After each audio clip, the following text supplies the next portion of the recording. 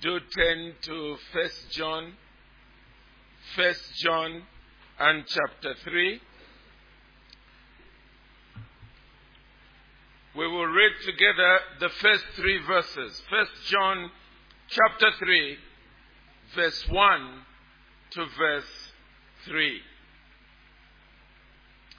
See what kind of love the Father has given to us, that we should be called children of God. And so we are. The reason why the world does not know us is that it did not know Him. Beloved, we are God's children now. And what will be has not yet appeared. But we know that when He appears, we shall be like Him, because we shall see Him as He is. And everyone who has or who thus hopes in Him purifies himself as He is pure. Well, brethren, we continue in our series of messages on the theme of assurance of eternal salvation. Assurance of eternal salvation. And we are doing so by looking at the epistle of John, where he particularly deals with this subject. We're currently in the 3rd chapter. And there we have first of all marveled at the love with which God has loved us. We are absolutely unworthy of it. We know our own sin, our own tendency to sinfulness, and yet this God, who knows all these details and knows much more than we ourselves know, has distinguished us, has made us objects of His eternal love. Surely that has left us in utter amazement. But we also saw last week that the world fails to appreciate the uniqueness of the people of God, failing to recognize how God has treated us with such love and affection. And what we went on to see is that it's primarily because of the world's own blindness. And one obvious proof of it is that when the Son of God, Jesus Christ, came into the world, they failed to recognize Him. As far as they were concerned, He was just a rabbi, a teacher, like so many other rabbis that were around. And consequently, when they realized that He was claiming to be God the Son, instead of worshipping Him, they immediately decided He needs to die. And in the end, their desire was finally fulfilled. And so we said that we must not base our own assurance of salvation on the world's opinion. Because if we do that, we will see ourselves as nothing more than religious people, like Muslims and others, perhaps, who believe in old African belief systems.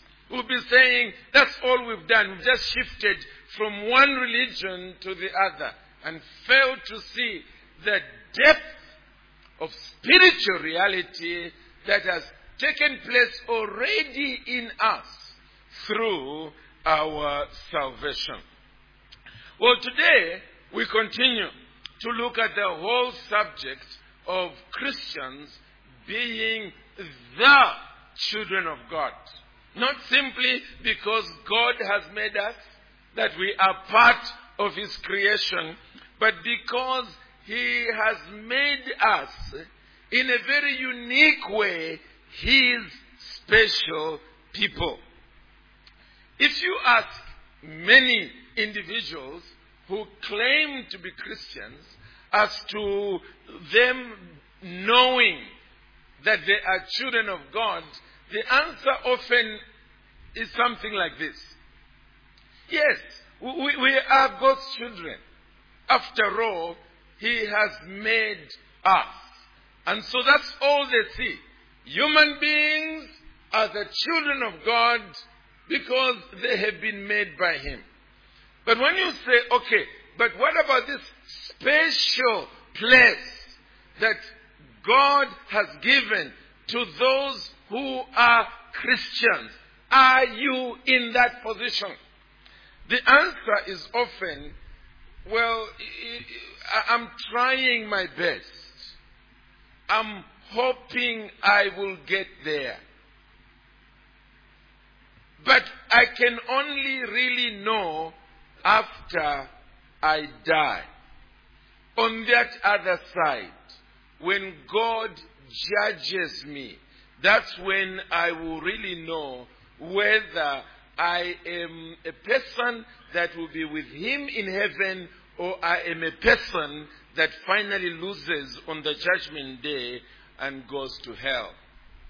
Well, clearly, that's not the way the Apostle John understands this subject.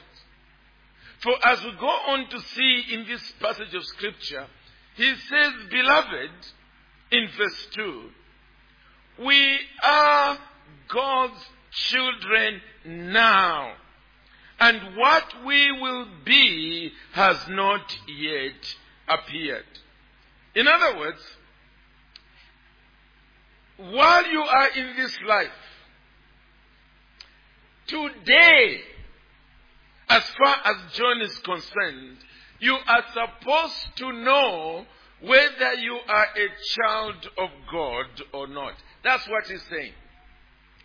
And friends, assurance of salvation, therefore, assurance of eternal salvation is crucial to Christianity. We are not left guessing whether we might go to heaven or we might not go to heaven, depending on how good a job we do in this activity or the other. No. God wants us to know, and to know now, whether we are His children or not. We have said before that there are at least two reasons why that is crucial. First of all, it is this. That you see, if you don't know that you are a child of God, you will not serve Him out of gratitude. You won't.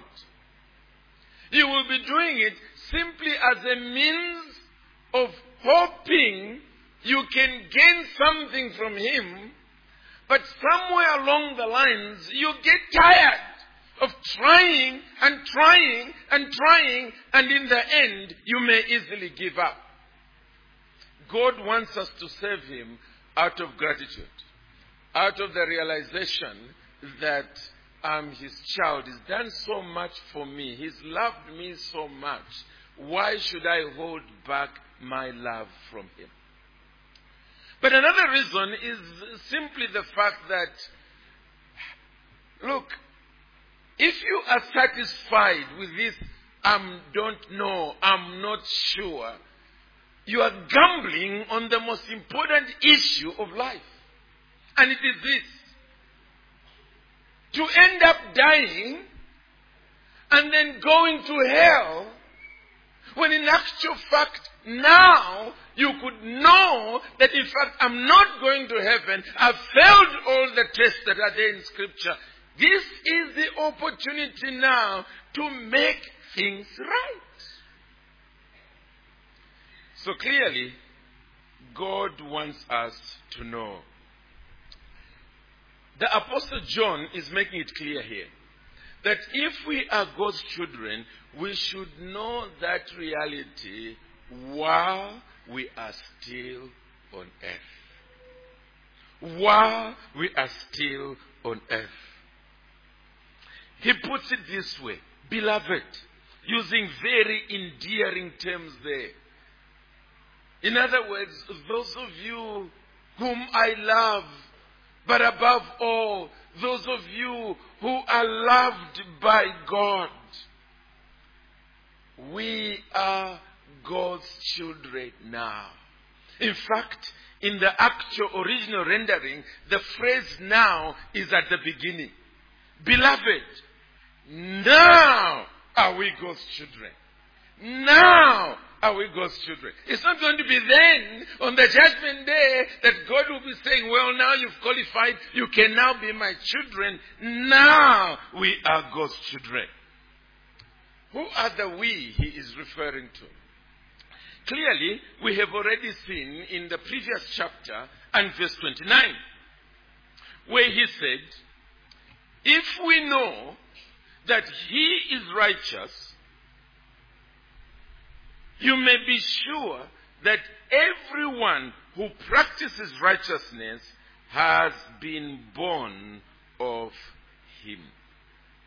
In other words, he's referring to those who have been born again. Those who have been born of the Spirit of God. Those who've experienced this transformation from being sinners to being saints, from being unholy to being holy. A real change that has taken place in your heart. That's what he's referring to here. In other words, it's not everybody reading this verse who should comfort themselves in saying, well, there we are. We are being told that now we are God's children. No. It is those who should be able to say, I once loved sin. It was my passion.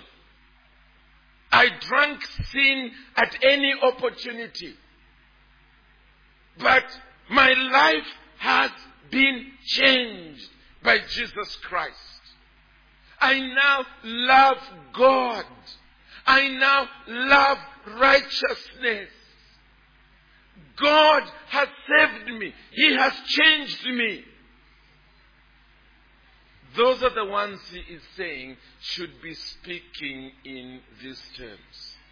That change that has taken place makes me a child of God. It doesn't point me to a time in the future when I will become a child of God. It tells me that now I am a child of God. And friends, that's crucial. Not just to wake up those who are putting themselves into the context of being children of God, but are not. But it's also crucial for those of us who are truly God's children, who every so often tend to doubt. Do not let the world or the flesh or the devil blind you to this glorious present reality. In other words, while the world is seeing you as simply one of the many options. You can be a Muslim, you can be a Christian, you can be a Hindu, you can be anything else. Don't allow yourself to judge yourself by the world's standards. That in fact, that's all there is to you. That you've simply chosen another religion. And if you had been born in the Middle East, perhaps you would have chosen the religion of Islam. That's not the reality here. The powers of the coming age, God has invaded your soul and brought about a recreation that does not take place in any other religion on the face of the earth. Realize that. And even when you sin against God, and often it's the devil's trick. He makes you do something, and when you sin against God, he quickly says, there you are. You were claiming that you're a Christian. How can a child of God do this? And you immediately disqualify yourself, saying that I'm not a child of God.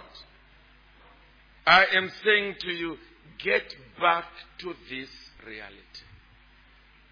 Get back to this transformation. I often deal with individuals who are struggling with the sabbath of assurance of salvation. And it's often because they are tortured by some sin that they have fallen into. And the answer that I always give to them is in the form of a question.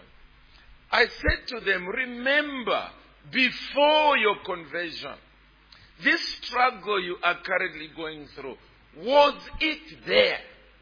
And the immediate answer is no.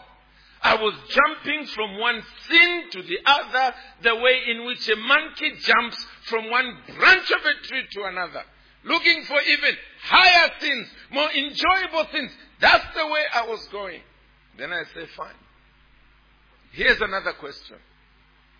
If you were to be peeled like an onion, and we get right to the bottom of the you that makes you you,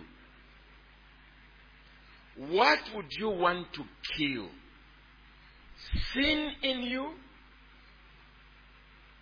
or righteousness? The answer is immediate. You can see it on the face. If I could but get rid of temptation and sin and the devil, if I had a sword that would slay all these immediately, I would do it now. And I say, yeah. You know why? Because God has saved you. Christ has saved you. He's changed you from the inside out. Don't allow the devil to trick you. And when he tricks you into sin, turn around and say, you see, you're not a child of God after all. Don't judge yourself by this transformation that has taken place in you. Live every moment of your life with this reality before your eyes, that I am privileged. I am tremendously privileged. God handles the reins of history with me and my brothers and sisters in mind. He sends out his angels to come into this world in order to look after my interests and the interests of my brothers and sisters. We are a privileged people. He's not waiting at the finishing line, saying that you try your best, you'll find me there, and it is at that point I will decide whether I should give my best for you. He's already done it. He's already done it. You are his child now. Now. Now. And whatever it is that's making you doubt that, deal with it. Because as John puts it, beloved, now are we God's children. Now, if this is our present state, there is a thought that we must process. What will the future be like? If we are God's children now, what is it then that we are waiting for? John's answer is, we don't know. We don't know. Yes, we know a little bit, but we certainly don't know the full picture. Look at the way he puts it there. Beloved, we are God's children now. And what we will be has not yet appeared. What we will be has not yet appeared. What is he saying? First of all, his point is pretty obvious, and it's this. The fact that we are God's children now does not mean that everything that God ever intended us to be has been fully realized. It doesn't mean that. There is something else that we will be. There's something else. And he makes it point blank there. What we will be. Now we are God's children. But what we will be has not yet appeared. In other words, there is a future state. That future state is not becoming God's children. No. If you are a Christian, that's history. You already are God's child. You are special to Him today already. But there is a future state. It will be a more glorious state than the present one. It will be.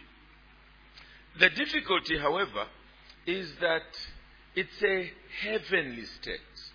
In other words, it's a state that we cannot process in this life. It's like talking about eternal life. Most people, when you say to them, what is eternal life? All they understand is eternal life is sort of living and living and living and continuing to live for 1 million years, maybe 2 million, maybe 2 gigabyte years, but just living and living and living. Well, you know what? It's because that's all we know.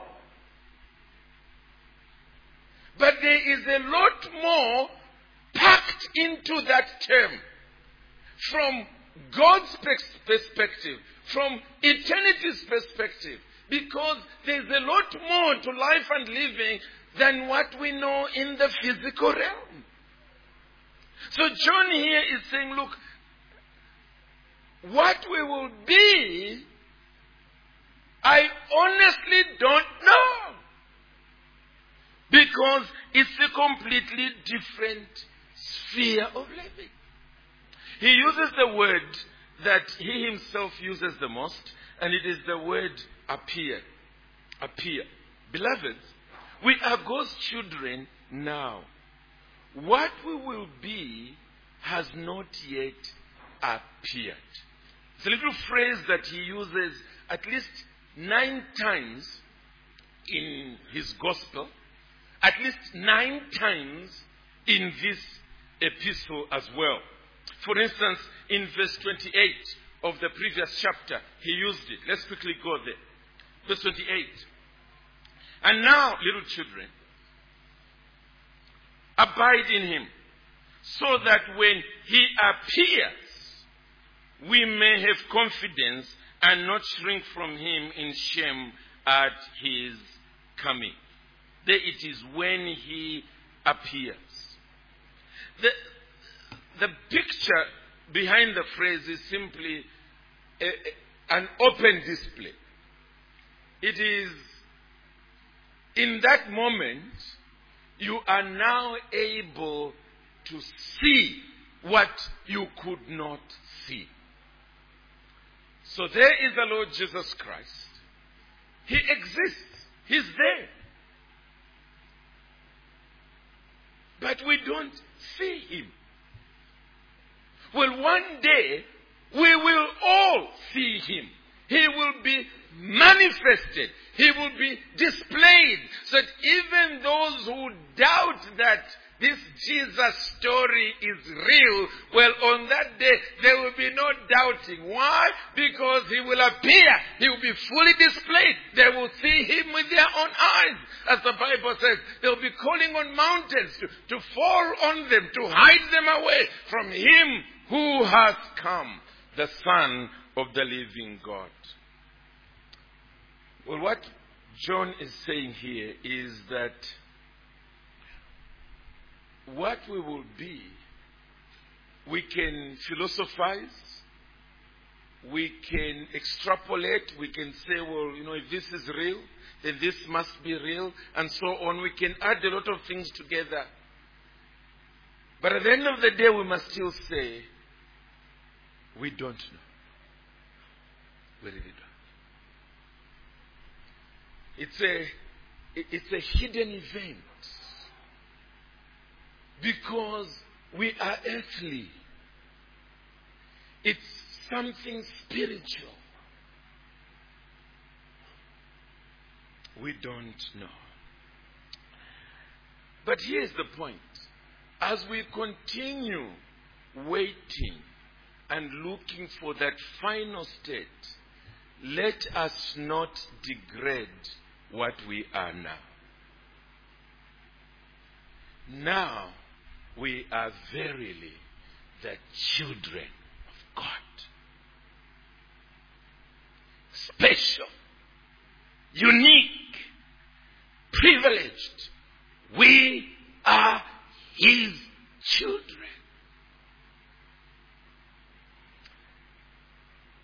The ignorance that John is referring to here is not total ignorance. Because God has left some hints for us. Something that we can be able to say, aha, at least one thing we know. And this is it. That we will be like Jesus. That's the truth. That much we know. That when we will be like the Lord Jesus Christ. And this is the reality and the certainty that the Apostle John emphasizes at the end of our text. Look at verse 2 again. 1 John 3 and verse 2. Beloved, we are God's children now, and what we will be has not yet appeared. But, and here's the point, at least this much we know, but we know that when He appears, we shall be like Him, because we shall see Him as He is. Notice that phrase, we know. He's speaking there as an apostle. He's speaking there as one who has received revelation from God. He is also speaking as one who has interacted with fellow apostles, and consequently what he knows as he has interacted with other apostles, he has discovered the same has been revealed to them. Together, those who have put their revelation into writing have actually stated it unambiguously. God has revealed that when Jesus Christ returns, we will be like Him. That much we can tell you, he is saying. We can tell you. A few thoughts there to help us. First of all, it means that transformation will not take place when we die. It's not when we die. It is when He returns. There is an obvious transformation that takes place when we die, because we go to glory. We are released from this earthly body, and consequently we go to be with Him, awaiting the second coming. But whatever this is, it is referring to His return. And what is that? Well, if you go to Philippians, just quickly go with me there, Philippians chapter 3, you will see what the detail is there. Philippians and chapter 3.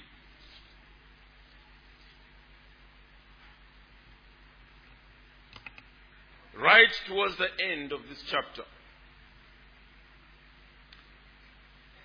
I read from verse 20 and verse 21. But, and that but is contrasting the non-Christians, even if they are in the church. He says there, they are enemies of the cross, verse 18. Their end is destruction, verse 19. Their God is their belly, they glory in their shame, their minds are set on earthly things, etc., etc. That's the way they are. But those of us who are the children of God, listen to this. Our citizenship is in heaven, and from it we await a Savior, the Lord Jesus Christ. Now listen to verse 21. Who will transform our lowly body to be like his glorious body by the power that enables him even to subject all things to himself. In other words, the transformation that's going to happen there is a transformation that includes our bodies. We will be transformed to begin to appear as he is. So if he shines like the sun in its noonday strength, we will shine like the sun in its noonday strength on that day. Yes, he would transform our bodies with the same power with which he controls the universe. That same power is the one that he will use to make us have new bodies, heavenly bodies, that which currently we can only say we don't know what that will look like. We've no idea because we don't see anything like that today. We don't see it anywhere. But when he appears, we shall be like him. There's a further piece of information concerning this. And it is that finally we will reach that state that God, in saving us, wanted us to reach. And it is the state of moral perfection. The state of moral perfection. In other words, the struggle with sin will be over. We will function as those who are made in the image of God with nothing in us that represents the image of Adam, what he became after the fall. We will be completely like Jesus. Look with me quickly at Romans 8. Romans 8. Most of us have memorized Romans 8:28 in various versions. We know that in all things God works for the good of those who love him, who are called according to his purpose. In fact, often that last part we don't even seem to remember. But listen to this, beginning with verse 28. And we know that for those who love God, all things work together for good, for those who are called according to his purpose. For those whom he foreknew, he also predestined. He predetermined their end. And what is that end? To be conformed to the image of his Son, in order that he might be the firstborn among many brothers. And those whom he predestined, he also called. Those whom he called, he also justified. Those he justified, he also glorified. The point there that is being made is that one day, all those whom God chose from before the foundations of the world, that they were going to be his, that Jesus was ultimately going to pay the price for their sin, that the Spirit of God was coming to make them alive, quicken them out of death, and finally brought together on that final day. Each one of them will be like Jesus in terms of inner spiritual transformation. That's what he's saying. Now, the point is, this work has already started with everyone who is a true child of God. When he saves you, he changes you from the inside out. As we said earlier on, with respect to individuals, in one form of sin or the other, but they are converted immediately. They say, what a fool I was. That's not my life. I should not have listened to the evil one. And whatever else it might be. Why? Because of the inner change, the inner transformation, it has taken place. But here's the point. We are not yet perfect. We know it. Every so often, we blow it. We lose our tempers. We gossip. We slander. We go ouch afterwards. How could I do that? And so on. But here is the good news. In your current struggle with the fallen nature, remember, it will not always be like that. The Spirit of God, who has begun the work in you, who is renewing you more and more, and consequently you can say, yes, I am not what I ought to be, but I can also say that I am not what I once was. There is a change that is taking place in me. As the Word of God renews me, as the Spirit of God renews me, I'm changing. There's more of the fruit of the Spirit being made manifest in my life. It's just that I'm still battling with fallen instincts. What he's saying is this: keep up the fight, because one day there will be the last trumpet.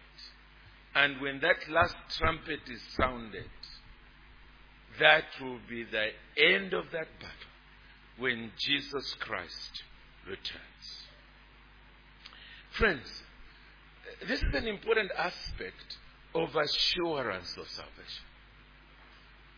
Because, see, a lot of people who are truly Christians think that the only time you can know that you are really a child of God is if you no longer battle with sin, inner temptations. So as long as those things are there, how can I be a Christian now? In fact, over there I failed, and over there I failed. How can I be a Christian? When really, the very fact that you are fighting, and looking forward to that time when the fight will be over, when even your very fallen nature will be completely transformed and you will be like Christ. That in itself should be a ground to say, I am different. I am a new person. I am not what I once was. So let's put it this way. Have you as an individual honestly, sincerely, and genuinely come to God in repentance, giving up everything you know to be sinful? Have you come to Him trusting in the finished work that Jesus Christ did on the cross? Has that happened in your life yet? Now, I'm not talking about the fact that have you ever repeated a sinner's prayer. I'm not saying have you ever walked to the front during an evangelistic meeting. I'm saying, have you as an individual recognized that you are a sinner and pleaded with God to have mercy on you on the basis that Jesus died in your place, was punished by God in your place? Let me go further. As a result of that, have you experienced an actual moral transformation? Where you know that left to myself, this is not me. There is a new hatred for sin in me. There's a new desire to pray, to read His Word, to be in fellowship with believers, to become more and more godly in all areas of my life. I'm asking, has this happened to you yet?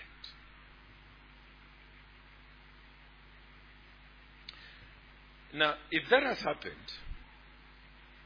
what this passage is telling you is that it's God who has brought all that about. It's God. And He has made you His child. That's what He's done. He's made you His child. He's given you eternal life.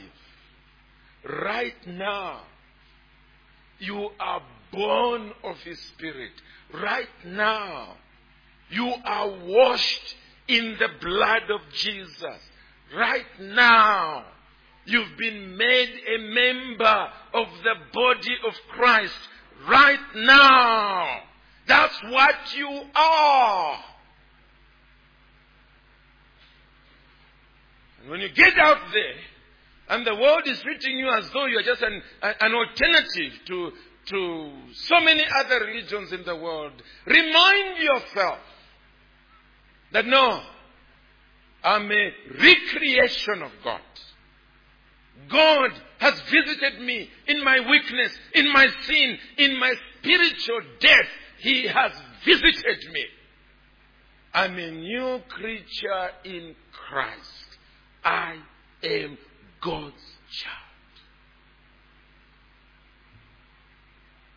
And when all hell breaks loose upon your soul, when temptation and trials come like Job's informers, one after the other, beating hard against the door of your soul, and you're almost despairing, do what we've been told here.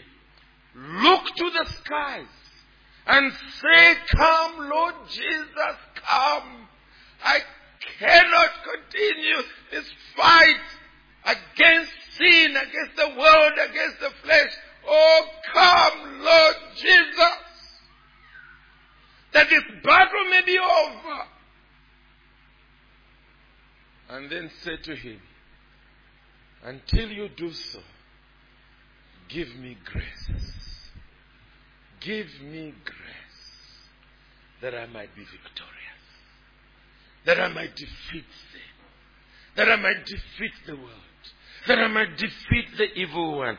Give me grace." That's what this passage is telling us to do, if that is true about us. But then if it is not, if as an individual you've never come to God in genuine repentance, here's my plea. Stop judging Christians. You are ignorant. Terribly ignorant. It's a life you know absolutely nothing about. Christians are not just trying to be holier than thou. They're not pretending. No. Their lives have experienced a real transformation, and instead of you judging them from the position of ignorance, you repent. You believe in Christ before it is too late. Because that pride of yours will finally be seen to be folly on the judgment day, when you now see the very people that you've been laughing at and mocking shining like the sun in its full noonday strength. You will kick at yourself for having been so proud and judging, instead of turning to God in honest humility and saying, "Lord, I'm a sinner. Save me now." Amen.